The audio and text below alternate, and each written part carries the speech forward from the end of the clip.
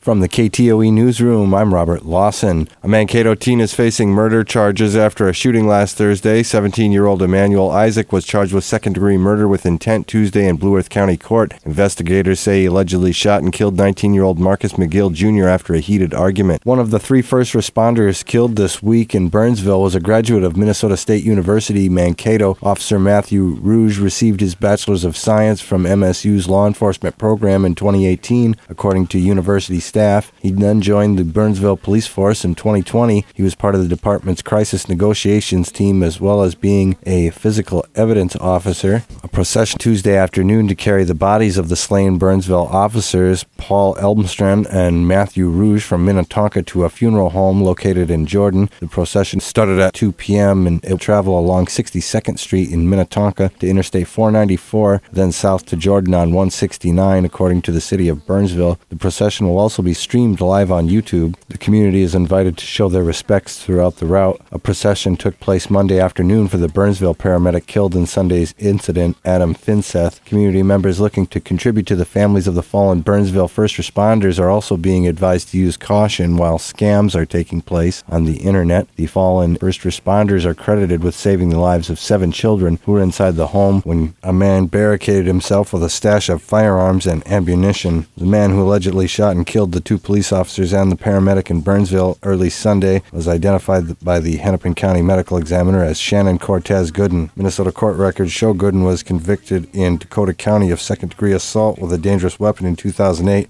a felony conviction which barred him from possessing firearms. He later petitioned the court to have his gun rights restored, but 1st District Court Judge Danya Edwards in 2020 denied his request, according to KARE 11. Starting at 8 a.m. Wednesday, February 21st, a portion of Eastwood Drive by 122 Eastwood Drive will be temporarily closed due to sewer service repair. The road is expected to reopen Friday, February 23rd, weather permitting. The United Way will host Always United, a lunch and learn for older adults on Friday. The Greater Mankato area's Always United program event aims to help retirees and community members connect through volunteering, support, and engagement. The organization is inviting older adult members of the community to a free lunch and learn on Friday, February 23rd. For the purpose of the event is to highlight the ways for people of that demographic to get or stay involved through the Always United program, which aims to help to keep retirees and community members connected to the United Way through volunteering, support, and community engagement. Greater Mankato Area United Way staff will also share their own experiences with the program, United Way's work in the GMA region, and its benefits. Lunch will be sponsored by Dunkin' Donuts and Subway. The Lunch and Learn event kicks off at 11:30 a.m. and runs until 1 p.m. While the event is free for both non-members and members, registration is required. Minnesota State University Mankato's 48th annual Dr. Michael T. Fagan Pan-African Conference is scheduled for February 29th through March 1st in the university's Centennial Student Union. They're inviting participants to, quote, explore how they are cultivating, nurturing, and affirming safe spaces and groups as a collective form of resistance, transformation, and reclamation, end quote. The conference is open to the public. The public registration cost is $75 or $50 for non-Minnesota State Mankato students. Registration is free for Minnesota State Mankato students and employees. Complete registration information for the conference is available at mnsu.edu/Pan-African Conference. The North Mankato Police Department recently received a donation of 6 portable fire suppression tools, or FSTs, from the Masons of Mankato Masonic Lodge No. 12. These devices are designed to be thrown directly into a working fire.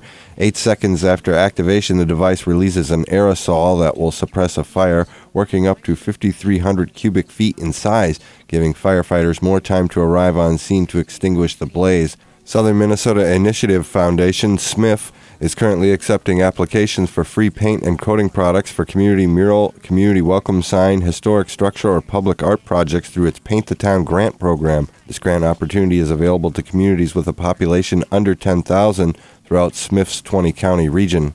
New this year is the opportunity to apply for paint for use in public art projects, including in creative placemaking initiatives, which incorporate the arts to create a place-based asset in a community. Examples may include painting a piano on a public outdoor staircase, painting board games on public picnic tables, painting a pop-up park in an alleyway downtown, or using paint on temporary or permanent art installations that enhance the vibrancy of a community, according to the press release. SMIF donates up to 100 gallons of paint per project. To be eligible, organizations must be tax-exempt 501c3 organizations, the release stated.